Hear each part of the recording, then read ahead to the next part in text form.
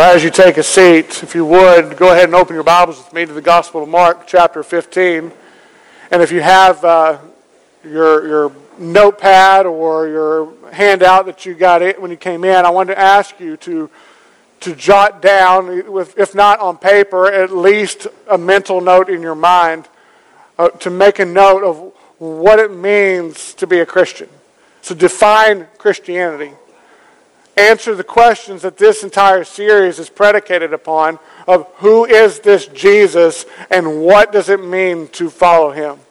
So I'm actually going to give you just a moment to briefly write that out or to formulate that answer in your mind of a definition of Jesus, the gospel, what it means to be a follower of Christ, to kind of what does that mean. I didn't give the first service any time at all to do that. I'm going to give you time just to think about those things. What does it mean to be a Christian? Who is this Jesus?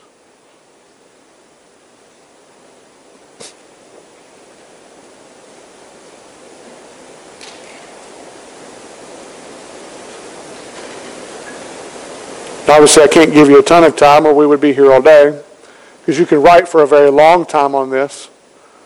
But I want you to ask yourself of what you already have down on paper and what you already have down in your mind, and you can continue writing. But ask yourself, would you classify these beliefs to be absolutely true? Like 100% unequivocally true.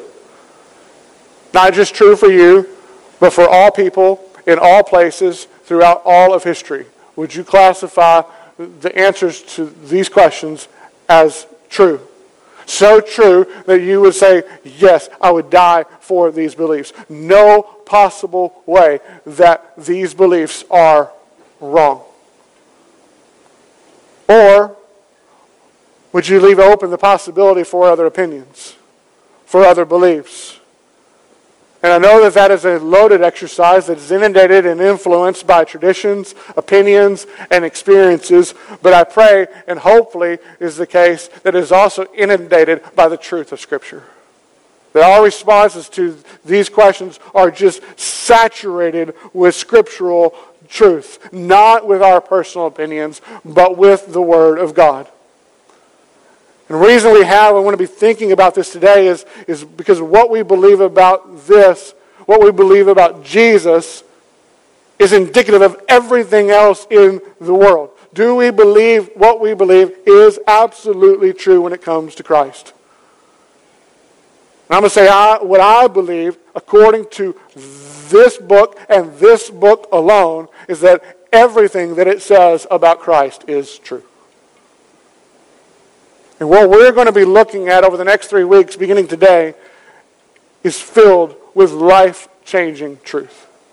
I mean, the entire gospel that we've been walking through together has been saturated with truth. But now we are coming into the suffering of Christ, the passion of Christ, as we lead up to the resurrection. So if you would, look with me in Mark chapter 15, beginning in verse 1. And as soon as it was morning, the chief priests held a consultation with the elders and scribes and the whole council. And they bound Jesus and led him away and delivered him over to Pilate. And Pilate asked him, "Are you the king of the Jews?" And he answered him, "You have said so." And the chief priests accused him of many things. And Pilate again asked him, "What have you no answer to make? See how many charges they bring against you?" But Jesus made no further answer, so that Pilate was amazed. Now at the feast he used to release for them one prisoner for whom they asked. And among the rebels in prison who had committed murder in the insurrection, there was a man called Barabbas. And the crowd came up and began to ask Pilate to do as he usually did for them. And he answered them, saying, "Do you want me to release for you the king of the Jews?" For he perceived that it was out of envy that the chief priests had delivered him up. But the chief priests stirred up the crowd to have him release for them Barabbas instead. And Pilate again said to them, "Then what shall I do with the man you call the king of the Jews?" And they cried out again, "Crucify him." And Pilate said to them, "Why? What evil has he done?" But they shouted all the more, "Crucify him." So Pilate, wishing to satisfy the crowd, released for them Barabbas. And having scourged Jesus, he delivered him to be crucified. And the soldiers led him away inside the palace, that is, the governor's headquarters, and they called together the whole battalion. And they clothed him in a purple cloak, and twisting together a crown of thorns, they put it on him. And they began to salute him, "Hail, King of the Jews!" And they were striking his head with a reed and spitting on him and kneeling down in homage to him. And when they had mocked him, they stripped him of the purple cloak and put his own clothes on him, and they led him out to crucify him. Now we'll pick up from there next week. But what we've just read is the Roman trial of Jesus. The trial that we looked at last week was that taking place among the Jewish religious leaders, where they had found Jesus guilty of blasphemy. And as a result, they had sentenced him to death. But under Roman law, the Jewish religious leaders could not carry out the punishment of execution. So now the Jewish religious leaders are reliant upon the Roman officials to be able to carry that out for them. So what they have done now is they have bound Jesus, led him here at daybreak, and brought him and led him and delivered him over to Pilate, who is the governor over this particular district. And the first thing that we see and what we're going to look at this morning is how Jesus is tried under false pretense. How Jesus is tried under false pretense. Again, he's already been convicted of blasphemy by the religious leaders, which is a false pretense of its own. Jesus is not guilty of blasphemy. He's being accused of blasphemy, but he's not guilty of it in any way, shape, or form. Now, what we need to understand is that's a charge that does not carry any weight whatsoever inside the Roman court. In Rome, Jesus cannot be charged with blasphemy, but the religious leaders know this, so what they've decided to do and conspire to do is to use his confession against him. So if you remember from back to last week in chapter 14, in verse 61, kind of the second part of verse 61, if you have your Bibles, you can just kind of flip back one page, and you'll see in that verse, it says, "Are you the Christ?" The high priest asked Jesus point blank, "Are you the Christ, the Son of the Blessed?" He was asking him, "Are you the Messiah, the Son of God, like your teaching says, and people are talking about, is this true?" And he's not asking because he's curious or he wants to know the truth. He's asking because he's looking for a means to trap him. He's looking for a means to condemn him. And how does Jesus respond? Giving him his reason to condemn him right there on a silver platter. How does Jesus respond? He says, "I am." He said a lot more than that, but he answered in the affirmative. To which the religious leaders see, and they cry out, "Blasphemy!" And they sentence him to death.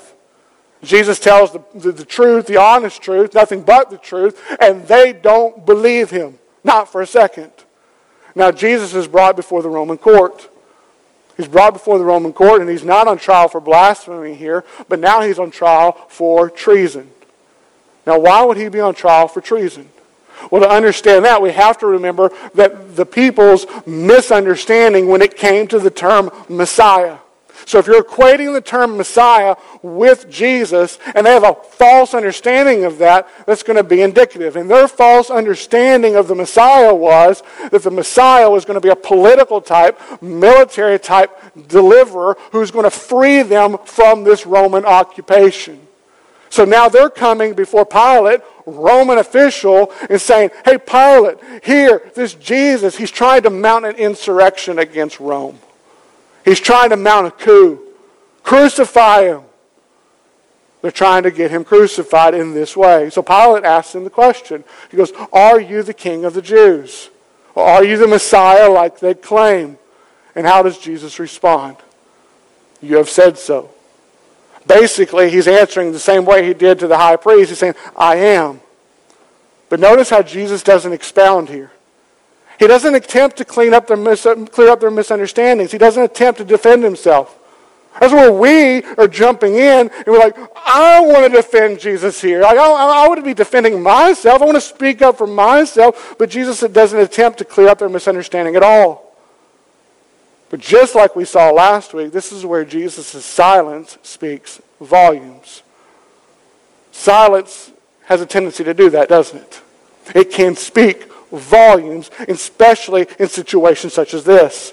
The religious leaders are making false accusation after false accusation against Jesus, coming with claim after claim that is not rooted in truth, but is rooted in untruth. And how does Jesus respond? He remains silent. Pilate even asks him, have you no answer to make? Like all these accusations, are you not going to defend yourself here? But Jesus made no further answer, which leaves Pilate amazed. It leaves us amazed. Now, there are a lot of more details that are pertaining to the trial of Christ that are listed in the other Gospels. You have the example of Pilate sending Jesus to Herod, and then Herod sending him back to Pilate, and for all those different details. But for the purposes here, in our looking at Mark's Gospel, it's important for us to see that the false pretense of which Jesus is being tried under. Notice how no one has any idea of what it means for Jesus to be the Messiah. They're all confused. The religious leaders don't get it. Pilate doesn't get it. The crowd doesn't get it. Even his own disciples, they don't get it. They don't understand what it means for Jesus to be the Messiah. No one understands for what Jesus means when he says, I am. They don't get this. So I think it's a very important question, not just to assume and to look upon the audience here in the text, but to look upon us here today. Do we understand what it means to believe that Jesus is the Messiah? Do we understand this biblically? Not just culturally, but do we understand what it really means for Jesus to be the Messiah? So we mentioned it last week, we mentioned it before, we will mention it again and again and again. It's not enough to say that we believe in Jesus. Because for me to say that I believe in Jesus really doesn't tell you a whole lot other than I'm believing in somebody who was named Jesus. Because there's a lot of assumptions, there's a lot of presuppositions that come when someone says that they believe in Jesus. What we need to understand is, do we believe in the biblical Jesus? Because you and I can both say that we believe in Jesus. And we both can be sitting there, we can be talking, and both of us have completely wrong definitions and understandings of who Jesus is. What we need to understand is, do our definitions line up with Scripture? Because if our definitions of Christ and our belief and our understanding of Christ does not line up with the Jesus of the Bible, then we do not believe in the biblical Jesus. Rather, we believe in a Jesus of our own imagination, of our own creation. See, details matter. Truth matters. I don't say this flippantly. I don't say this lightly. Jesus is not a Mr. Potato Head that we get to create and to fit into our own liking. You know the old Mr. Potato Head doll? Still getting reproduced in all kinds of ways, right? What do you do with a Mr. Potato Head doll? You take it and you say, hey, I'm going to put the nose on the foot and I'm going to put the hat on the ear. And you got the nose and the leg going here. And then your child comes up and says, hey, Daddy, it looks just like you, right? Or like, hey, it looks just like me. We have the tendency to do that same exact thing with Christ. That's exactly what people do with Jesus. See, most people have no problem believing in Jesus, whether historically or otherwise, as long as it's the Jesus of their own imagination, of their own creation. Sure, they have no problem taking a piece here and a piece there from the Bible, but only so they can create a Jesus that fits comfortably into their way of living and their way of thinking, that's going to make them feel good about the life that they're already taking place. They have no interest in being conformed into the image of Christ. Rather, they have every interest of conforming Christ into their image. And then when presented of the truth of Jesus, the truth that the Bible sets forth of this is who Jesus is, one that is different from their way of thinking and their way of believing, they find themselves doing exactly what we see here in the text, putting Jesus on trial. They hear the truth. That's not the Jesus I believe in. That's not my Jesus. We don't have that luxury. There is only one Jesus. It's the Jesus of the Bible. And it's very important for us to ask here, and not just to point to the text and not just to point to others. We need to ask, is that me? Like, do I believe what Scripture says is true about Jesus? So I'm going to give you a little exercise, a homework assignment, if you will. It's going to take you some time, may not, but I would say take time with it. Go back through the Gospel of Mark. Go back through the gospel, and everything it says about Jesus or how Jesus describes himself, anything you see attributed to him, say, okay, this is what the Bible says about Jesus. This is who Jesus is. Who is this Jesus? Column. What does it mean to follow him? Column. Just write those out. And then look back and say, do I believe this to be true? Do I believe these things to be true? If the answer is no, then we have to be honest. We're not believing in the biblical Jesus. We are then believing in a Jesus of our own imagination. And here's why untruthful beliefs are so dangerous. Here's why. Number 2, the crowd is influenced by false teaching. Look at verse 8 and how the crowd came up and began to ask Pilate to do as he usually did for them, which was to release one prisoner whom they asked for. You think about that, that's absolutely crazy. Like they had a custom where Pilate would release for them one prisoner of whom they asked for.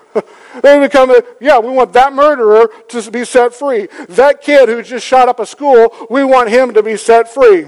It makes absolutely no sense whatsoever. But the reason that Pilate would do this is a means of placating to the people. It's kind of like throwing a dog a bone here. You've got Roman occupation over the people. Let's do this to pacify the people. But here's where Pilate has a false assumption. He assumes that the crowd has come asking for Jesus' release. And that's why he asked the question, do you want me to release for you the King of the Jews? Pilate, he knows the reason why the chief priests and others they want Jesus crucified, because they're envious of him. They're insecure in their own ways. They can't do the things that Jesus is doing. They don't have the influence that Jesus is now beginning to have. Pilate recognizes this. And so he's asking, thinking, you've come to ask for Jesus, who was well received into the city. You're asking, for his release. But here, and this is why I'm not totally convinced that the crowds came with a unified agenda to ask for the release of Barabbas. I don't think they all came in that moment saying, we want Barabbas. And here's why I don't believe that. Look at what the religious leaders do in verse 11. The chief priest stirred up the crowd to have Pilate release for them Barabbas instead. What do the chief priests do is they go on a campaign throughout the crowd. Hey, ask for Barabbas. You've got to ask for Barabbas. Give us Barabbas. We're going to crucify Jesus. Give us Barabbas. They're leveraging their resources here. They're leveraging their influence. So whether it was the crowd's original intent or not isn't clear, but what is clear is the decision to release Barabbas has been strongly influenced by the religious leaders. Religious leaders who should know the truth. Religious leaders who should understand and know the Scriptures. Religious leaders who have been entrusted to lead the people in truth. But don't. They don't. It's a reminder, an important reminder, that religion not rooted in truth will always lead people astray. Always. And there's that word again. Truth. Truth. It's become like a meaningless word within our culture. But it's a very important word, because when it comes to Jesus, we're either believing truths or we're believing untruths. There's no neutral when it comes to Jesus. It's either true or it's not true. You remember true and false tests from school? Like you go in and you have a true and false test. How many remember those? Yeah, like true and false tests were incredibly hard, but at the same time, for the kid who did not study, and you all, not confession time, but you all know that there was a point in time when you walked into class not studying for a test, and you're thinking, oh yes, thank you Lord, it's a true and false test. 50-50 shot. You're telling me I got it, you're telling me there's a chance, right? But what's not on a true or false test? An option for neutral, right? You know why? Neutral is a cop-out. That's a politically correct way to view it, but that's a cop-out answer. Now, when it comes to Jesus, we can answer, I don't know. I don't know is a truthful answer. Neutral is not a truthful answer when it comes to Jesus, especially for those who are entrusted to teach God's Word. We can't be neutral. See, the chief priests are leading the crowd away from Jesus, not to him. And a lot of well-meaning pastors and teachers and professing Christians are guilty of the same because of the absence of truth. They're immersed in tradition. They're immersed in opinion. They're immersed in comfort. They're not immersed in truth. And the absence of truth can lead to what we see next. Number 3, Jesus is convicted by the court of public opinion. We see this with both the crowd and with Pilate. After the chief priests stir up and influence the crowd to ask for Barabbas, like, give us Barabbas, give us a murderer, Pilate asks them, what shall I do with the man you call the king of the Jews? And how do they respond? Crucify him. Crucify him. Pilate again, why? What evil has he done? Now note here, Pilate doesn't believe in Jesus. He doesn't believe in Jesus in a biblical sense, but he also doesn't believe that the accusations against him are justified. He doesn't believe that he deserves to be crucified. But yet, what do the people cry out yet again? Even louder this time. Crucify him! Crucify him! Crucify him! And look now at verse 15. So Pilate, wishing to satisfy the crowd, released for them Barabbas, a guilty murderer. Jesus is convicted in the court of public opinion. Pilate, wishing to satisfy the crowd, he gives him Jesus. He's convicted in the court of public opinion. He's convicted on false pretense. Why? Because Pilate is fearful of the crowd. He wants to please the crowd. And in turn, he gives the crowd exactly what they want. See, we see the exact same thing today, both in the political landscape and within the church today. Leaders, people who have a greater fear of man than they do of God. Politics has long been ruled by the court of public opinion. And it's easy to make politics the proverbial whipping boy, to pick on politics. Because political beliefs, as we well know, they evolve and change with the latest opinion polls. One comes out today, and a politician will say, that's where I stand. Another one comes out 2 days from now, it's different, and the politicians say, my position's evolved a little bit. Now this is where I stand. They want to placate to the people. But today, sadly, we see the same thing happening within many of our churches. Pastors and congregants feeling the pressure of an ever-changing culture and not being rooted in truth, not being grounded in truth, have in the name of love began to placate and conform to the surrounding culture. But let us be reminded that just because the majority of the people believe something, or a loud group of people believe something, it doesn't mean it's true. The loudest, pardon my English here, isn't always the rightest. Just because you're a loud voice doesn't mean you have the right voice. Just because you're the vast majority of people doesn't mean that you're speaking the truth. But the pressure to follow the crowd is strong. It's the power of peer pressure, right? We've all faced it.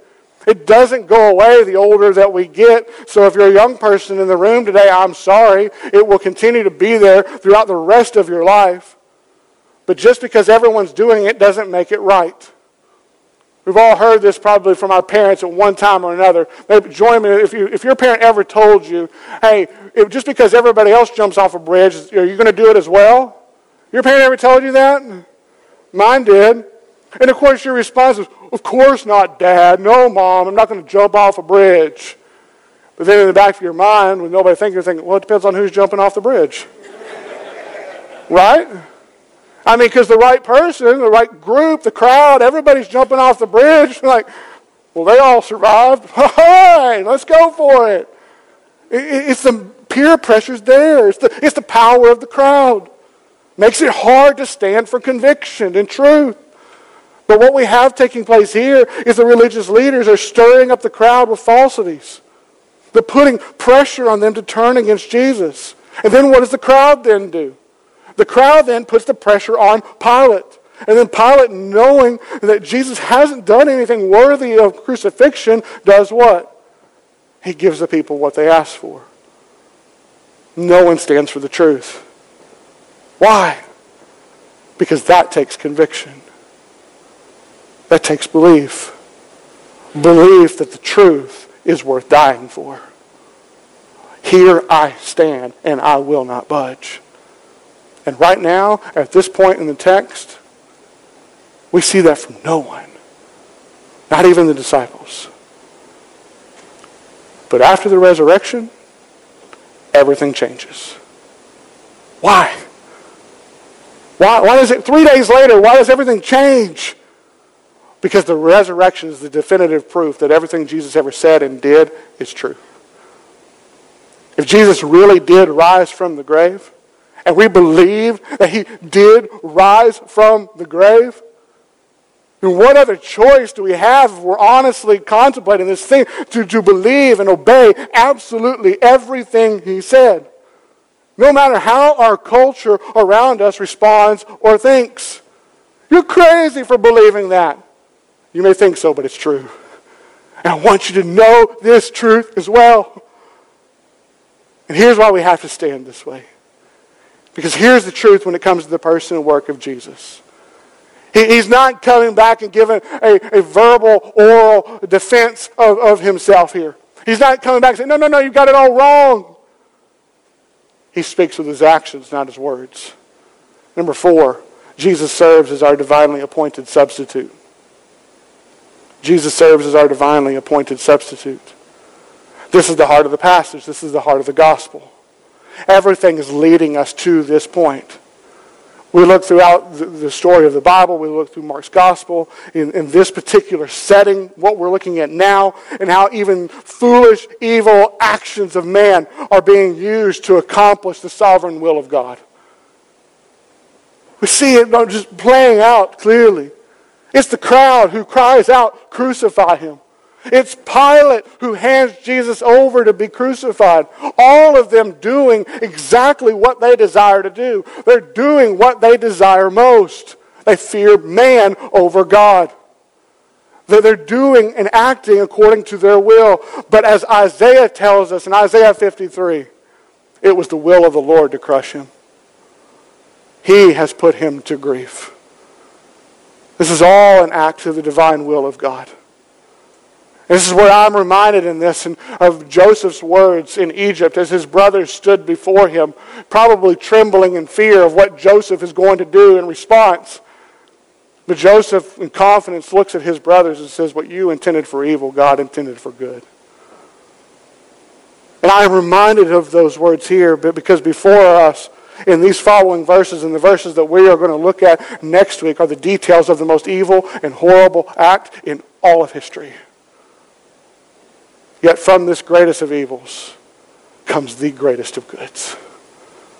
The greatest of goods. And what we have before us is the truth of Christ. Look with me at what happens to Jesus.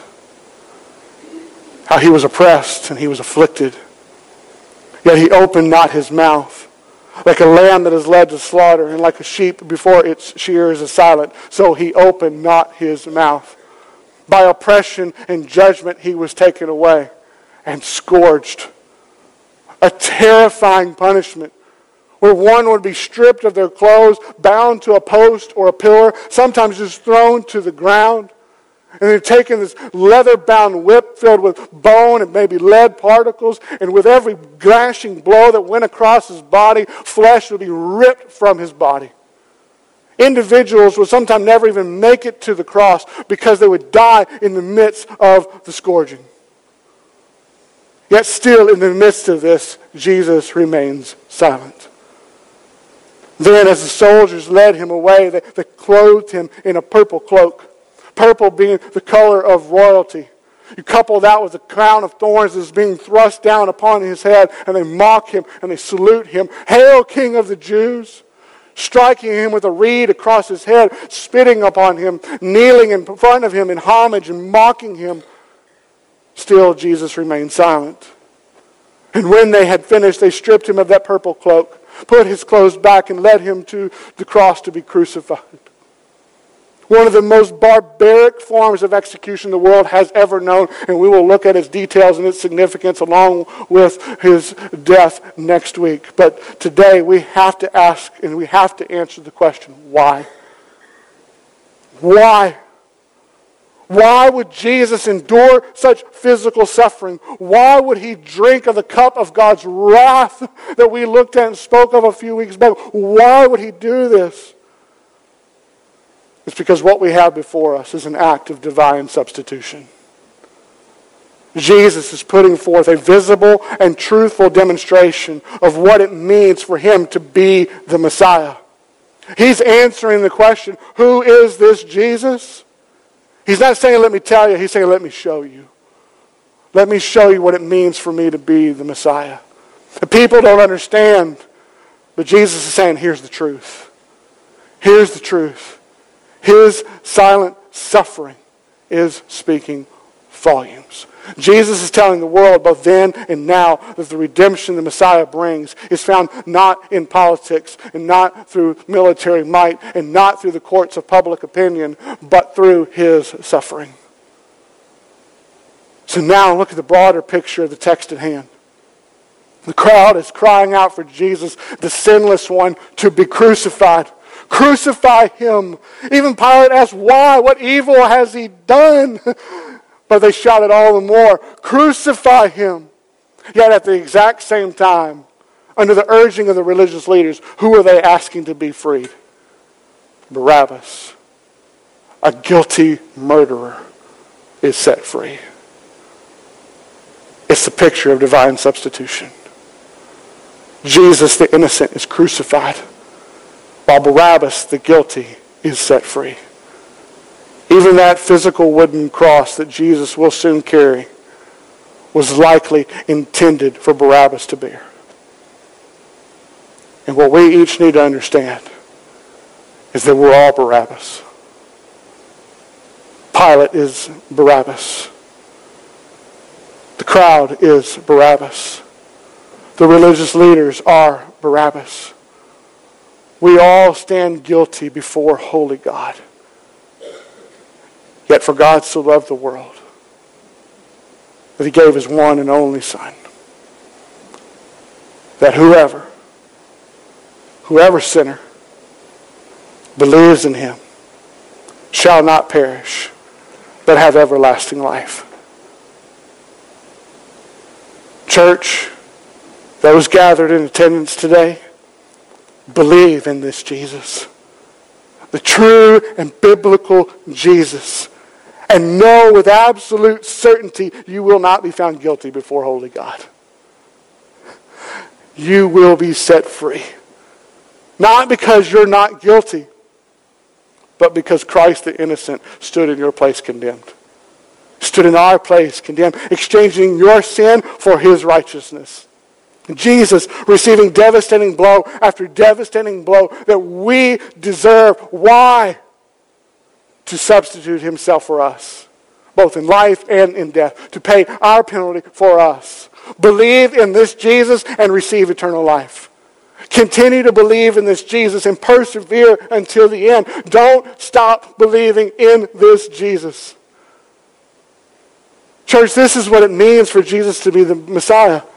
Him substituting himself as in life and in death. This is the truth of the gospel. Jesus, the Messiah, is the suffering servant. It's the good news that Jesus suffered in our place condemned. And for that to be effective in our life, for that to be true of us, for us to be redeemed by his blood, we must first believe and understand we need a substitute. We need a substitute. By now you've heard me say it countless times over, and you will hear me say it countless times over again. We must believe that Jesus is our only hope in life and in death. We need a substitute. We have no hope apart from Christ. And if someone does not believe this, then he or she cannot be saved. And two, we must trust him as our only hope in life and in death. It's not enough to say, yeah, I need a substitute. Yeah, I need one. No, we must trust Christ alone as our substitute. We are saved by grace through faith in Christ alone. And then we trust Him. We follow Him. Wherever He leads, we go. Knowing the pressure to conform will be great. To take a stand for truth will be costly. It will only continue to be that way. But this is the truth of the gospel. This is the Christ of Christianity. This is the Savior of the world. This is what it means to follow Him. So if you do not believe in Him today, believe in Him today. And if you do believe in Him, continue to believe in Him today. Church, this Jesus is worth giving every ounce of our life to follow. Everything to follow this Christ. This is the truth of the gospel. Let's pray. Oh Lord, we thank You for Jesus. You, oh Lord, are glorious and holy and set apart. And we are sinners deserving of Your eternal wrath.